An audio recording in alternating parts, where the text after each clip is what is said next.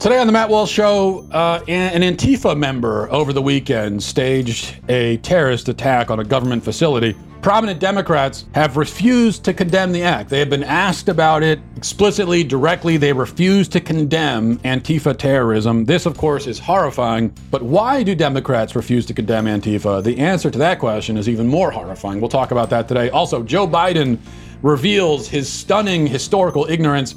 And I'll explain why I think we should all stop watching Disney films. Don't call it a boycott. This is not a boycott. It's about self-respect. And I'll explain that today on the Matt Walsh Show. Okay, I have to say, first of all, the squad, that can't happen. That cannot be a thing. I forbid it. I will not allow it. I do not permit it. We are not, it's just... The squad, no. Okay, the group of freshman Democrats, Cortez, Omar, Tlaib, Presley, have somehow adopted this name, the squad, and the media is just going with it, of course, and it's putting it in headlines and news reports, and even conservatives are going with it. We're just okay. We're going to call them the squad now. It is just so corny and lame and bad and not good that I can't stand it. I mean, the squad sounds like a pop group that would have tried out on the X Factor back in 2005 or something. It sounds like, or maybe more like a girl group from 1998 that had one hit and then one, kind of minor hit and then they disappeared from the face of the earth. There are much cooler names that they could have chosen. How about something like The Contingent or The Faction? Or the Coalition, those are all corny too, but slightly less so. That's all I can say is if we're doing the squad thing, then I hope that a group of young Republicans get together and form a group called the Clique. And then, of course, the Clique and the squad will have breakdance competitions on a bi-monthly basis. Okay, so there's... That's just at my this point now. That's my dream. Actually, we're not far from that. This isn't really a breakdance competition, but I just saw that Joe Biden said today, or maybe it was yesterday, that if he's the nominee and he's challenged at a debate by Trump on his age and his mental agility, he will challenge Donald Trump on the spot to a push-up competition. He actually said that. And so this, I mean, I really hope that Biden is the nominee in that case, because I have no doubt that Biden actually would challenge Trump to a push-up competition. And I think if Trump is challenged to that, he's not going to be able to say no. So we're going to get the spectacle of two men in their 70s doing a push-up competition. And so I'm on board for that. All right. So a couple things here. There's something from yesterday that's getting a lot of attention, and something else that's not getting as much attention. But I think it should be flipped. I think the thing that's not getting as much attention should be getting more than the other thing. So the first thing, the thing that everyone's focusing on is the press conference that was held by the Spice Girls. That's the wrong girl group, the squad. They held a press conference to respond to Trump's tweets, the tweets that we discussed at length yesterday on the show. We don't need to get into that again. They made a lot of accusations against Trump. Many of those accusations, especially the ones from Omar, were false or misleading. She said, for example, among other false accusations, she said that she accused Trump of calling people from other countries S-holes. Well, no, that's wrong. He called the other countries S-holes. But there's a very clear difference between saying that about a country and saying it about a person from that country. So that's just one example of something that she lied about.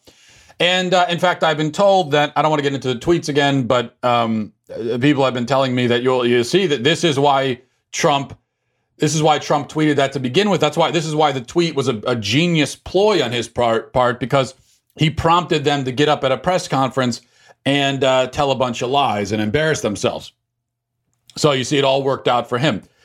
Well, I'm not sure that giving your enemies a forum to lie about you is really a win for you. Sure, to those of us who are already right-wing, we're going to see a press conference with the Spice Girls, and we're going to think that it's embarrassing and everything.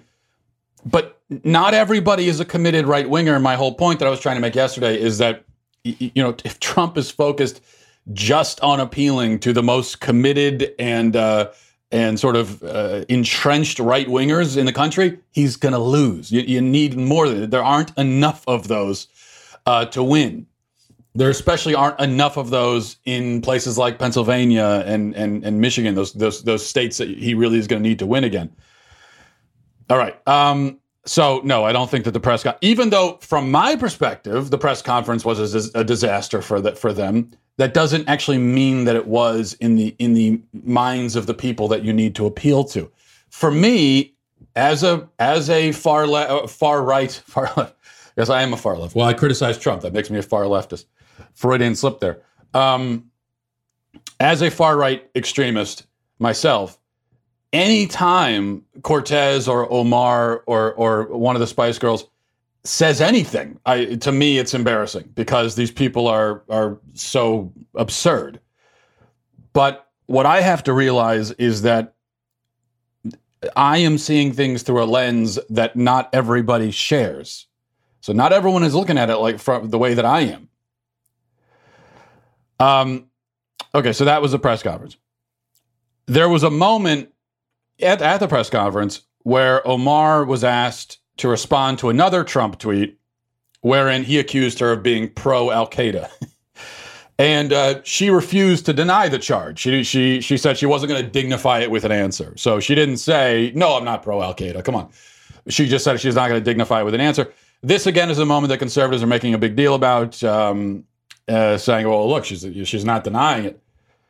But and I agree that, again, from my perspective, that's a very embarrassing moment for her and troubling one for the country. But I don't think it's going to be a problem for Omar.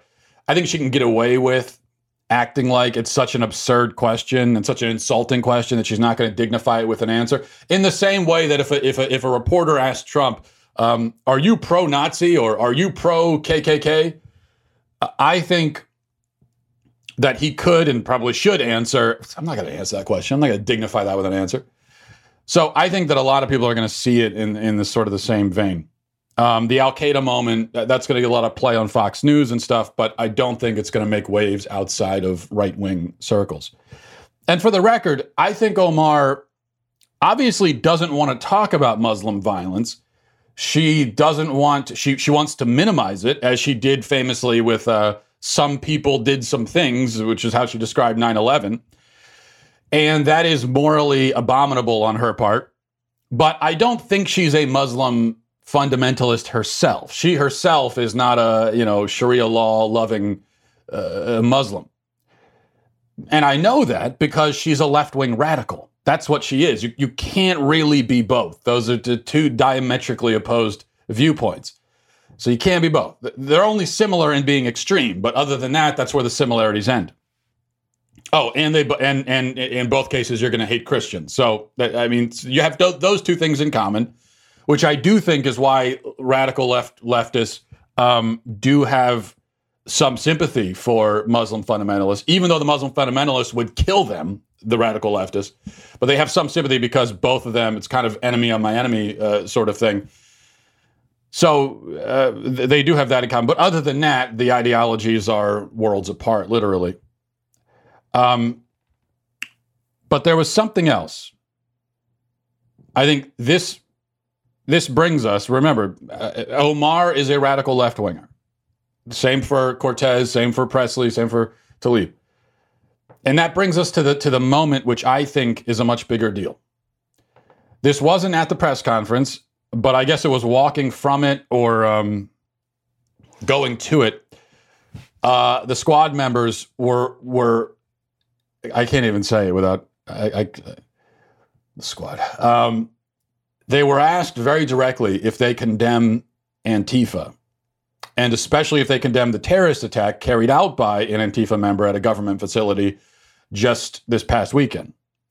Now, Omar can act like questions about Al-Qaeda are too absurd to answer, She can't do that with this because Antifa is a radical left-wing group. She is a radical leftist. It is a perfectly valid and important question to ask. And it is something that she obviously needs to condemn. So let's see how this moment goes. And this, by the way, is a journalist who you can find on Twitter at @TheRealKean, Keean is how that's spelled. I want to give him a shout out because I think he did great work here. And he's asking a question that, of course, no one in the mainstream media is going to ask. So we'll go through. He got to, I'm not sure if he got to the fourth member, but he asked Omar, AOC, and Presley if they would condemn Antifa. And here are how those moments went. First, let's watch Omar.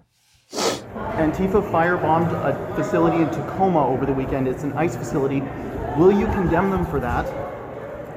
I mean, firebombing a concentration camp is kind of a laudable thing. If it actually is a concentration camp, you must be happy that they did it, no? Are you pleased? Should more people do it? It's easy to say no. Here, I think this is it. It's really easy to say no. Okay, so you see her kind of smiling and giggling there a little bit. She refused to condemn. Now here is AOC. Will you be condemning Antifa? They firebombed an American facility. Will you condemn them? Excuse us, we have to go to the minute. Will you be condemning them? Do you feel like you have some responsibility in the attack with your rhetoric about concentration camps? Are you responsible? Do you feel ashamed? Okay, and here's Presley. Will you tell Americans not to attack violently ICE facilities? Just say no. It would be a very simple thing to say, and it would go a long way to tell Americans that you're not sympathetic to Antifa. We're done, thank you. Are you sympathetic to Antifa? Excuse me, sir. I'm trying to walk over here. Why is it a hard thing for you to say? Are they your base? Are you worried that they're not going to vote for you? Can you stop? Are you ashamed at all? To get through here, I mean, please. this Sir? is a pretty simple answer. Excuse me, sir. So there you go. There you go. That's the moment, or those are the moments, I should say, that need to be amplified and shown everywhere. This is what we should be talking about, because this question was not like some kind of cheap gotcha question. It's not an absurd question. This isn't like, excuse me, Congresswoman, do you support cannibalizing the elderly? Excuse me, answer the question. Why won't you answer the question? No, that's not what this is. A legitimate and fair question. Antifa, again, is a left-wing terror group, and they are now staging attacks on ICE facilities, which Cortez has described as concentration camps. So it is obviously important that AOC and the other members of the Spice Girls stand up and condemn this and urge their followers not to be a part of this kind of thing. Antifa also was out a few weeks ago smashing people in the head with crowbars.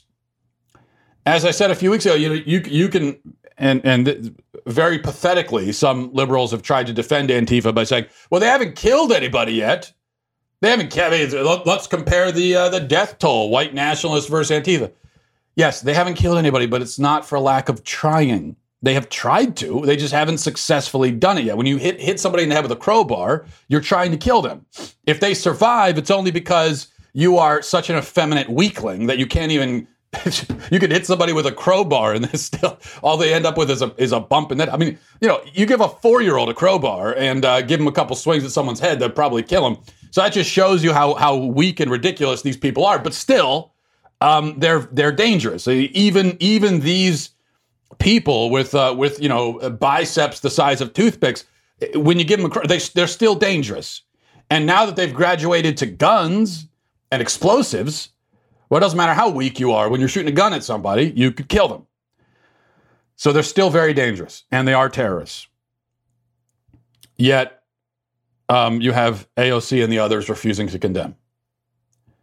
And notice, I think it was AOC who said something like, I'll issue a statement or whatever. Well, she still hasn't issued a statement. But that's the kind of thing. So again, this was not, their response was not a sort of, I'm not going to dignify that. Of course I condemn. I'm not going to even talk about it. That wasn't their response. Their response was they didn't want to talk about it at all. To refuse to talk about it and say, I'll issue a statement. That's what you do when this is a topic you don't want to go anywhere near. But as the questioner said, this is very easy. I mean, just to condemn terrorism, to condemn shooting at a government facility, to condemn smashing people in the head with crowbars, that should be a very easy thing to do. It's not a trick question. All you have to say is, I condemn it. Absolutely. This cannot happen. The people who did it should be prosecuted to the full extent of the law. They won't say it. Why won't they say it? Well, the thing is, when you're silent in a matter like this, you leave everyone else to fill in the blanks because you've given us silence. So we can only assume, we can only speculate.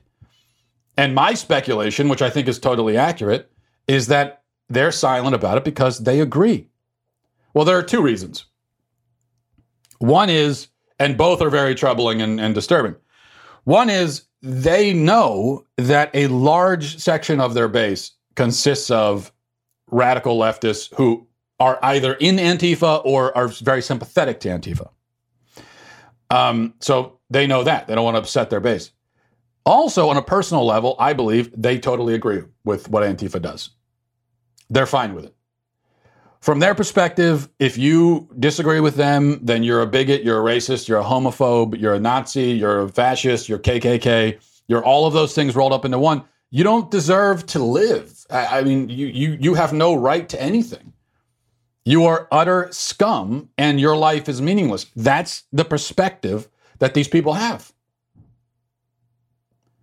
And you would have to have that perspective if you're at all hesitant to stand up and say, listen, I disagree with the people who are being attacked by Antifa, but no, of course you shouldn't smash them in the head with a crowbar. If you're at all hesitant or reluctant to say that, then that means that you must agree, that you must think that these people deserve to be smashed with crowbars or to be shot at. So this is where we are. It's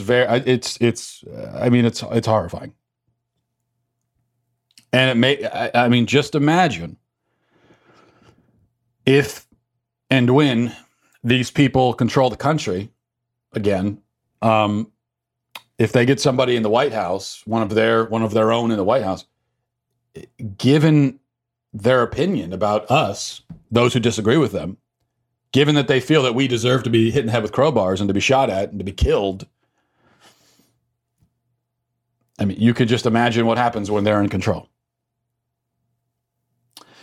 All right. By the way, quick history lesson from Joe Biden. This is History 101 with Joe Biden. Watch this.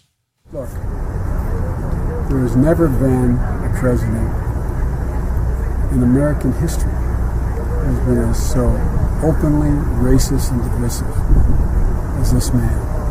Imagine what it says around the world. I mean, I really mean it.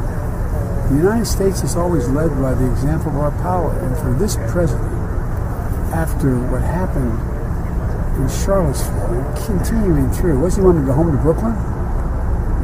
Go home to Michigan? Go home to your countries. It's sickening. It's embarrassing. I should restrain myself. The most racist president in American history. Yeah, in American history, he's the most racist president.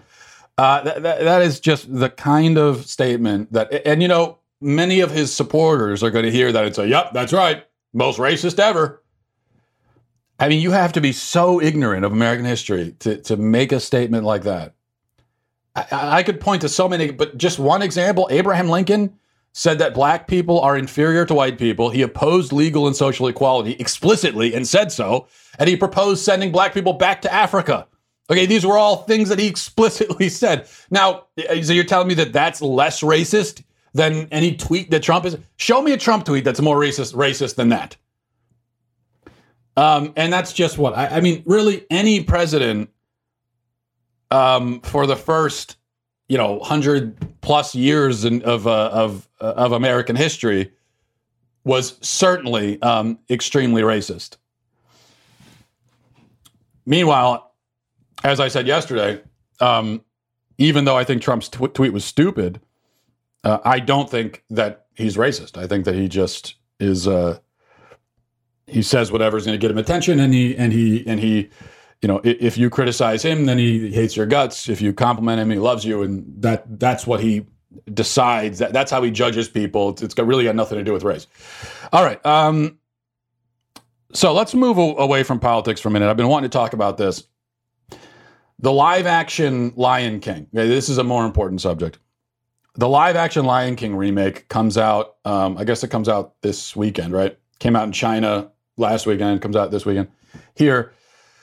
Of course, it's being referred to as live action, but it's not really live action because it's still a movie about talking lions. So they didn't train real lions to talk for the movie and to sing songs.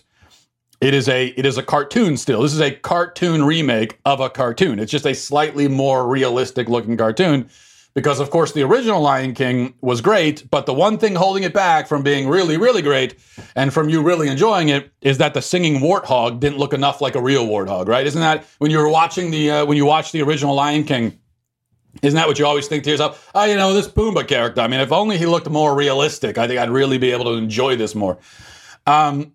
Now, I'm sure this movie, the new Lion King, is going to make 15 quadrillion dollars at the box office because these movies always do. But the reviews have been actually lukewarm, which is good, I think, but surprising. Good because these lifeless, charmless, pointless, redundant cash grabs should be recognized as such, but and condemned as such, in my view. But kind of surprising because usually critics don't recognize when something is a redundant, pointless, charmless, lifeless cash grab. That's why, you know, almost every Marvel superhero movie that comes out gets glowing reviews. They all get like 98% on Rotten Tomatoes, even though they're all exactly the same. Nothing new or interesting has been done with a superhero movie since The Dark Knight, you know, back whatever it was 10 years ago. And for a decade, there's just been nothing interesting or new. Just the same thing over and over and over again. Critics always love it. In this case, though, it seems like maybe some of them are finally. I mean, this is what they do for a living, right? They criticize movies. They critique movies, I should say, for a living. They should be able to recognize when something exists just to make money and for no other reason. Maybe finally they're waking up to it. Now, this Lion King remake is just the latest Disney remake of a Disney film that came out less than 3 decades previous. There's also been Beauty and the Beast, of course, and Aladdin and Little Mermaid, and they're coming out with Mulan. They're going to have a Mulan live-action remake. They did Cinderella already, I think. They did Alice in Wonderland. They did Dumbo. So some of those are older Disney movies originally. Now, I call these remakes, and that's what everyone calls them. They're not really remakes. They are reenactments. They are, with a few exceptions. I think Alice in Wonderland, Dumbo, they actually did something different with them. But with the rest of them, these are just reenactments. These are shot-for-shot reenactments, for the most part, mirror copies of the original films. Same character, same lines, same songs, same everything. It just beat for beat. It's just the exact same thing. I mean, The Lion King even hired some of the original voice actors to play the same cartoon again, which makes you wonder, why even do that? Why not just take the original dialogue from the original movie and dub it into the new movie? I mean, how about a remake where it's just literally the same movie again? Nothing has changed at all, not even the animation. You just re-release it and call it a remake, because that's what this is. The original movies, what we consider to be the original movies, those are the remakes. All of these stories, of course, already existed. Most of them are based on old fairy tales. Lion King is kind of a Hamlet and Bambi mashup. Of course, The Beauty and the Beast is an old story. These are remakes in the sense, the 90s versions are remakes, in the sense that they took existing stories, existing ideas, and they kind of did their own thing with them. Oftentimes taking darker, more mature stories and making them into kind of funny, kid-friendly musicals, which is cool. Beauty and the Beast was originally written in the 18th century, I believe, It's a 18th century French fairy tale. The Beauty and the Beast from Disney in the 90s takes this old, dense, mature French tale and turns it into this beautifully animated, whimsical family movie.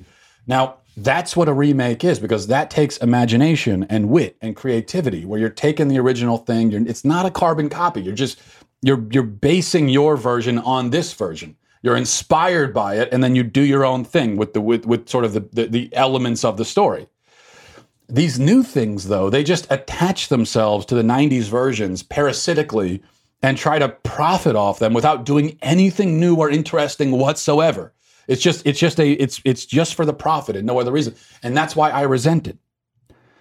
I resent even more that people still go and mindlessly consume this garbage that Disney is just shoveling into your mouth because they have no respect for you as a viewer.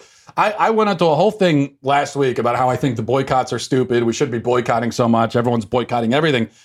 Well, so I'm not talking about here about a Disney. I'm not promoting or proposing a Disney boycott. It's more just we should recognize that Disney, they ran out of new ideas decades ago. They're not even trying anymore. And now they're just shoveling this garbage into your mouth. Maybe we should stop eating it. I mean, when they have so little respect for their viewers that they're going to just give you the exact same movie again, with the only difference is it's less whimsical and less creative. We shouldn't go out and give them $1 billion in return. It's just self-respect is what I'm talking about here. Think about what they could have done with this latest round of movies. They could do what they did the first time. Not literally exactly what they did the first time, which is what they're doing now. But they could take the stories and just do another variation, another take. I mean, even the original Beauty and the Beast, the real original, the one from the 18th century, even that isn't really original because at its core, right, it's a story about a beautiful person learning to love an ugly person and that love bringing out the beauty in that ugly person. It's a story about the elevating, edifying power of love. G.K. Chesterton, I believe it was, who said that the lesson of Beauty and the Beast is that a thing must be loved in order to be lovable. The point is that love lifts us up, brings us up. Okay, so that's what the Beauty and the Beast, the story is about. The latest, and there's hundreds of stories out there that all center around that truth. And many of the stories are great, whether it's a book or a movie. I mean, you can tell that basic story 1,000,000 times in 1,000,000 different ways, and it could be compelling every single time. It's just that you can't tell it in exactly the same way that it's already been told. You should do your own thing, because there are 1,000,000 different ways of telling that basic truth. The latest Beauty and the Beast could have told that story, could have focused on that truth in a different way. I just said truth. I did. I can't get around it. Could have focused on that truth in a different way, telling a different but still fun and memorable and family-friendly story. That would be interesting. That would be worthwhile, but instead they just took the 90s version and just did the exact same thing. They're doing basically cover versions of the 90s versions, which, in fact, not even cover versions, because, I mean, the great cover songs, you think about Jeff Buckley's Hallelujah or Janis Joplin's Me and Bobby McGee, any of the great cover songs, what they do is they're always distinct from the original. They take the original song, they do the original song, but they bring something different out of it. You think about Johnny Cash's cover of Trent Reznor's Hurt. It's like it sounds like it's Johnny Cash's song. It sounds like it's a song that he wrote about himself. He makes it his own, as they say in the musical singing shows. And he just does his own thing. And it becomes a story about him, about this old man at the end of his life who's thinking back on his regrets and so on. That's what a good cover song is. These new Disney movies are not good cover songs. They are more like karaoke cover songs. They are it's exactly the same as the original, but just worse. Without the spontaneity, without the surprise, without the talent, without the depth, without anything. Just a dumbed down, blander version of what we already saw. And so I'm just saying we should stop dignifying this stuff with our money. Let me I'll move on in a second, but over the weekend with my kids, I watched Just because, I mean, I feel like I can watch a preview and I can read a description of a movie, and 9 times out of 10, I already know if it's good or not. I don't actually need to watch it. I can just already tell. So I do that with these Disney movies. I don't need to go and watch the new Aladdin. I can tell it's garbage. There's no chance it's not garbage. I already know that I don't need to watch it. But I said, yeah, maybe I should watch one of these just so I can say that I did, so I can be fair about it. So I with my kids, I watched the latest Beauty and the Beast, the live action Beauty and the Beast, which I hadn't seen before. Of course, like anyone else, I grew up with the original Beauty, the original in the 90s. I liked it as a kid, of course. And so I watched it, and yeah, it was exactly what I thought. It was just like the whole time I'm thinking, why are we watching this? We could just put the cartoon on. It's so much better. This is what's the point of this other than to make money? I understand that, but what's the point of me watching it? I'm not profiting off of it. There's one scene in the new Beauty and the Beast, because there are a few different. They do make a few changes, but the changes that they make in these live action things, the changes are usually just. It's not creative changes. Not that they're improving or they're doing their own thing. It's just that they have to do certain things to compensate for the fact that it's not a cartoon anymore. So there's one scene that I think perfectly encapsulates the problem with these live action reenactments. There's a scene in the 90s Beauty and the Beast where Gaston goes to propose to Belle, right? In the beginning of the movie, he goes to her house, barges in, proposes in his way. She shoots him down. She was pretty rude about it, frankly. And then she basically shoves him out the door and he falls into a big puddle of mud. And then somehow there's a pig that ends up on top of his head. And he brought his little henchman along with him, whatever his name is, and also a marching band, because he expected he would go in, propose, she would say yes, he'd come out, the marching band would play and celebrate, and they'd get married that day. Doesn't go that way. He ends up in the mud, pig on the head. Okay. Now, I've watched that movie with my kids. It gets a laugh every time from the kids. It's a funny, cartoonish, because it's a cartoon, wacky, silly kind of scene. Well, I guess in the live action version, they figured they can't really do that because it's with real people. It would just look too ridiculous to have him in the mud with a pig on his head, a real pig. It wouldn't look right. So instead, it's the same basic scene, but instead it's just he goes, he proposes, she says no, and then he just walks blandly away. And as he's walking away, he steps in a puddle of mud briefly and kind of shakes it off his shoe and keeps walking. That's the change. So that's worth $1 billion, right? That change. You take this fun, silly scene and you turn it into something boring. Those are the only changes made for these movies. And so again, I believe that we should, not a boycott. This is a call for self-respect. And we're just saying to Disney, we're not going to keep watching this garbage. Give us something new, okay? We have standards. We're not just going to. We need our. Movies are expensive. We got other things we could spend our money on. I'm not just going to hand over $40 to you so you can just give me that. I mean, you got to give me something better. All right, let's move on to emails. MattWalshShow@gmail.com. MattWalshShow@gmail.com. This is from Andy. Says, I think it's funny how you think that Trump is more racist than Democrats. I won't bother describing your fallacy. Sorry you had to experience such humiliation today. Pick up a book every once in a while. The Democrats will never not own racism in America. You know history proves you wrong. Don't bother replying, and please don't humiliate yourself on air again. You'll only regret it. Please don't reply for your own sake. Yes, because that's... I spoke probably for 30 minutes on this, going into great detail about my perspective on this, trying to explain my point in probably too much detail. And that's what Detective Andy, that's what Insightful Andy takes away, is that I said that Trump is more racist than the Democrats. I mean, that's what he takes from this. People who... There's a thing these days with people that I can't wrap my head around. I don't get it. When you can convey your point very clearly, you can even repeat your point, as I tend to do 10 or 15 times, just going back to it. Here's my point. Here's my point. Here's my point.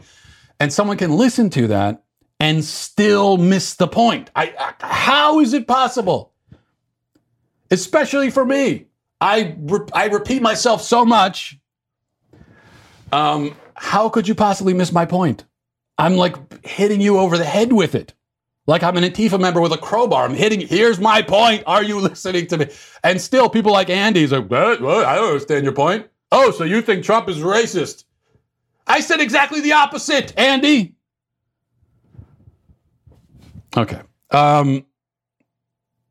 mean, I literally said, there was like a 7-minute digression yesterday where I said, no, I don't think Trump's racist. And then I explained why I don't think he's racist. And Andy hears that and says, so you think Trump is racist? Good Lord, Andy. For your sake, I'm going to assume that you are a raging alcoholic and you were completely drunk when this show aired yesterday. And that's why you missed the point. For your sake, I'm gonna see the best in you and assume that's what happened. This is from Phil, says, I agreed with you on your podcast yesterday until I talked with a number of my Republican friends. They all feel Trump's weekend tweets were intentional and brilliant. He forced Pelosi to stand with the squad and move to the radical left. That only benefits the Republicans. Well, Phil, yes, I'm sure your Republican friends did say that, but the problem, again, is it's not your Republican friends that I think are the issue here. Yet committed Republicans are most of the time going to side with Trump, going to see the best in everything he does and says, and are going to try to spin it in the most positive way. That's what Republicans are going to do. Fine, right? But not everyone's a Republican. And there aren't enough committed, active Republicans to get you reelected. You're going to need to appeal to other people as well. Now, of course, far left Democrats, you're not going to get them. There's no point in even trying. I'm not saying that. I'm just saying you also need to be able to appeal to people who are not necessarily totally committed to the right-wing agenda, right? And so the opinion of people who are committed to that agenda isn't really relevant to this discussion because, of course, we already know what they're going to say about a Trump thing. I also think, look, he forced Pelosi to stand. He unified them. It's not that they're all standing around Ilhan Omar. That's not the point. They're all just standing around together talking about how racist Trump is. That's the unity. And I don't see how that benefits him. It's at best you could say he won't be harmed by it. Maybe he won't, but it's not a benefit. That's not better than what was happening last week when they were all fighting with each other. That was better. Okay, from Anonymous.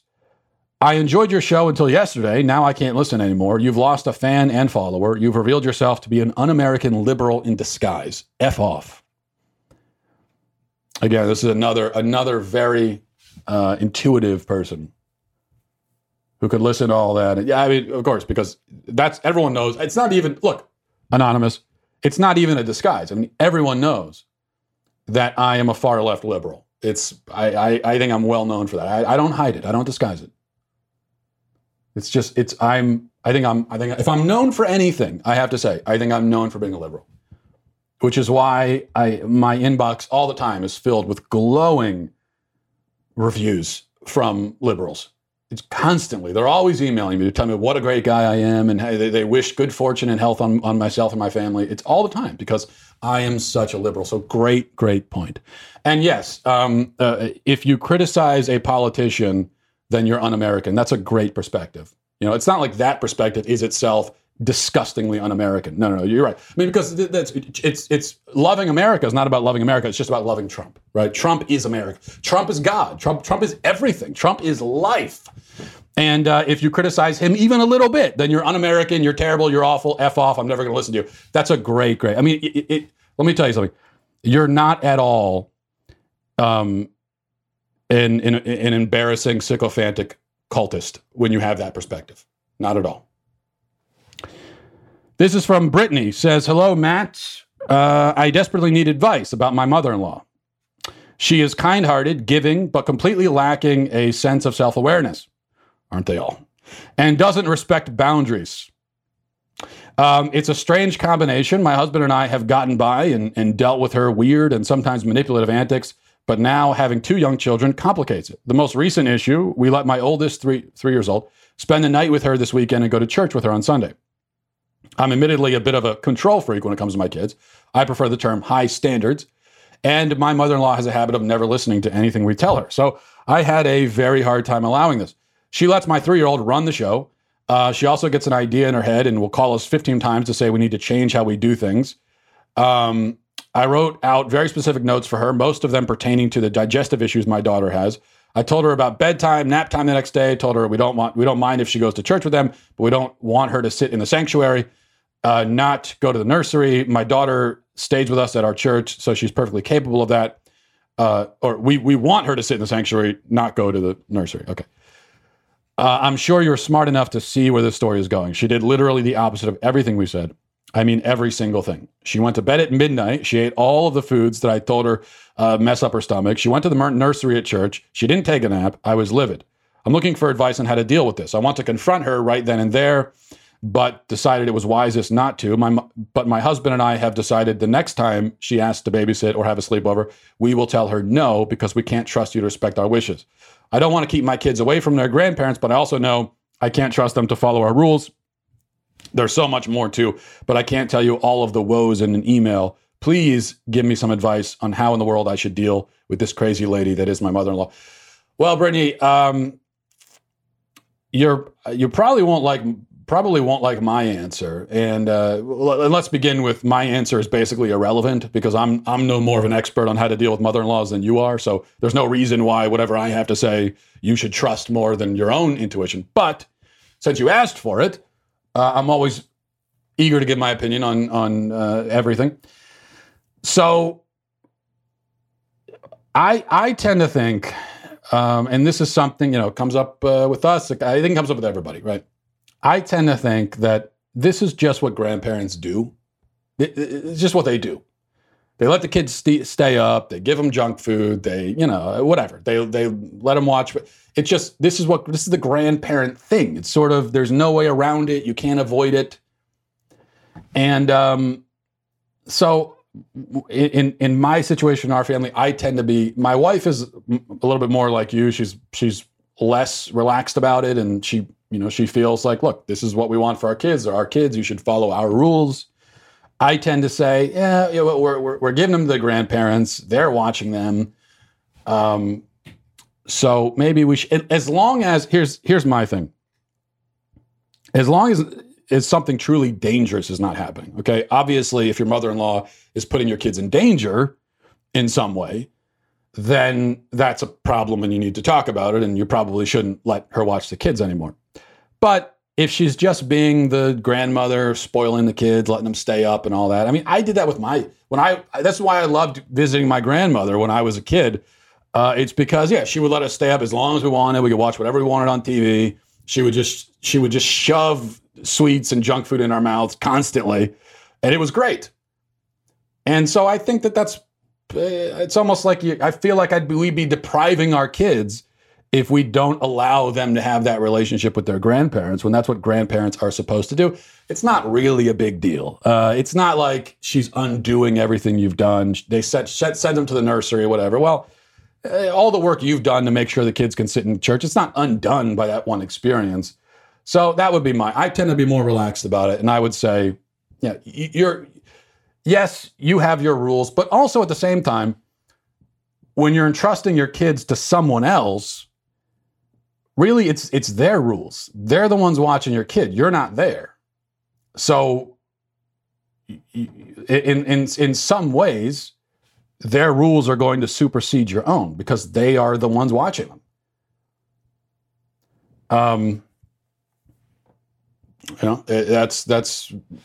It's like if you send your kid to daycare, and the kid might say, at home, my mommy lets me do this and that. Well, the daycare provider is going to say, okay, well, you're not at home, though. And I'm in charge right now. And in our situation, we don't do that. And I think as parents, when we entrust our kids to someone else, our job is to say to our kids, look, they're the mommy and daddy for right now. As far as you're concerned, listen to them. Their rules go. Of course, there are, in extreme circumstances, you might have to step in and your rules are going to supersede. Again, if someone is being put in danger.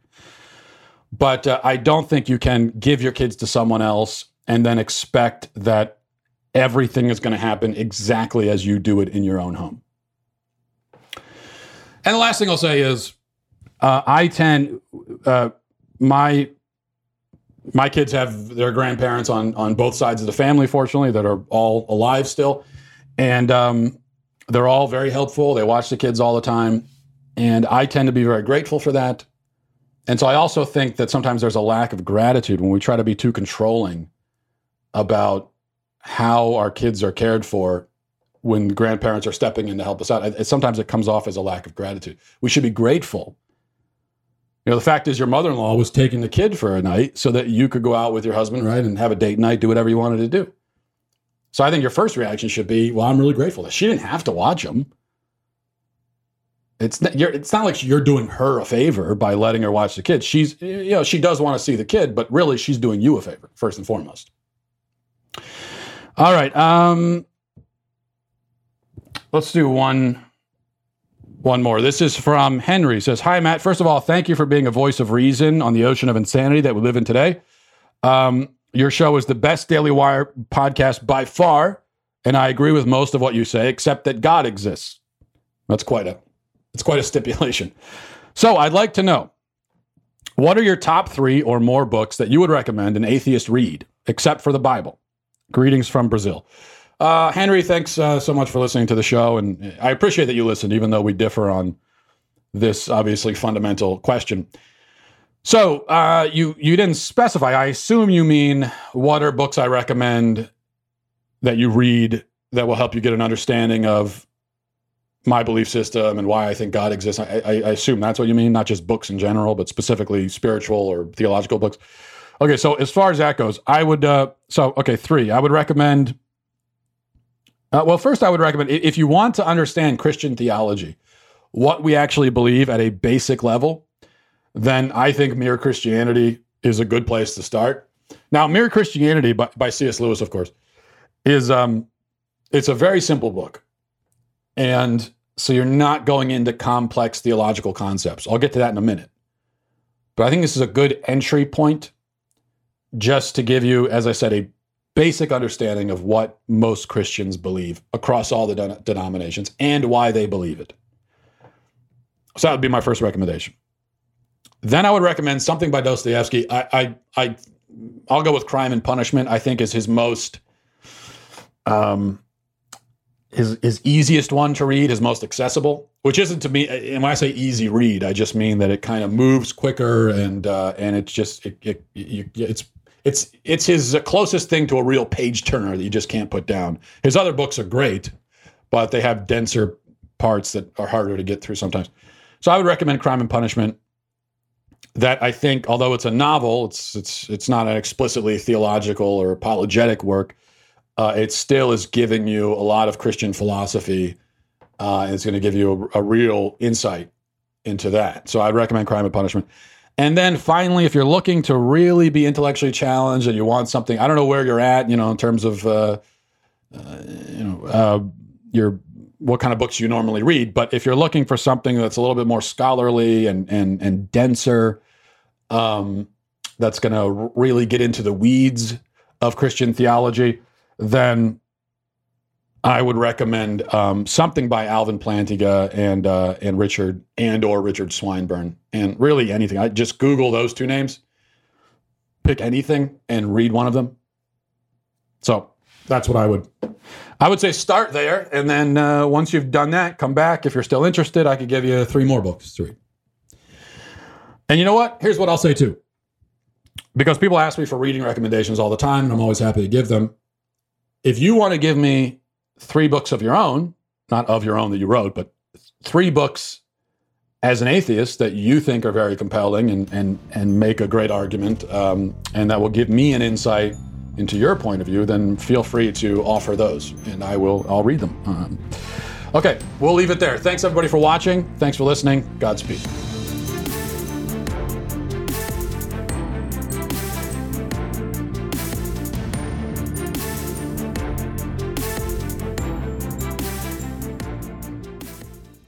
Today on The Ben Shapiro Show, President Trump at war with the Squad. That's today on The Ben Shapiro Show.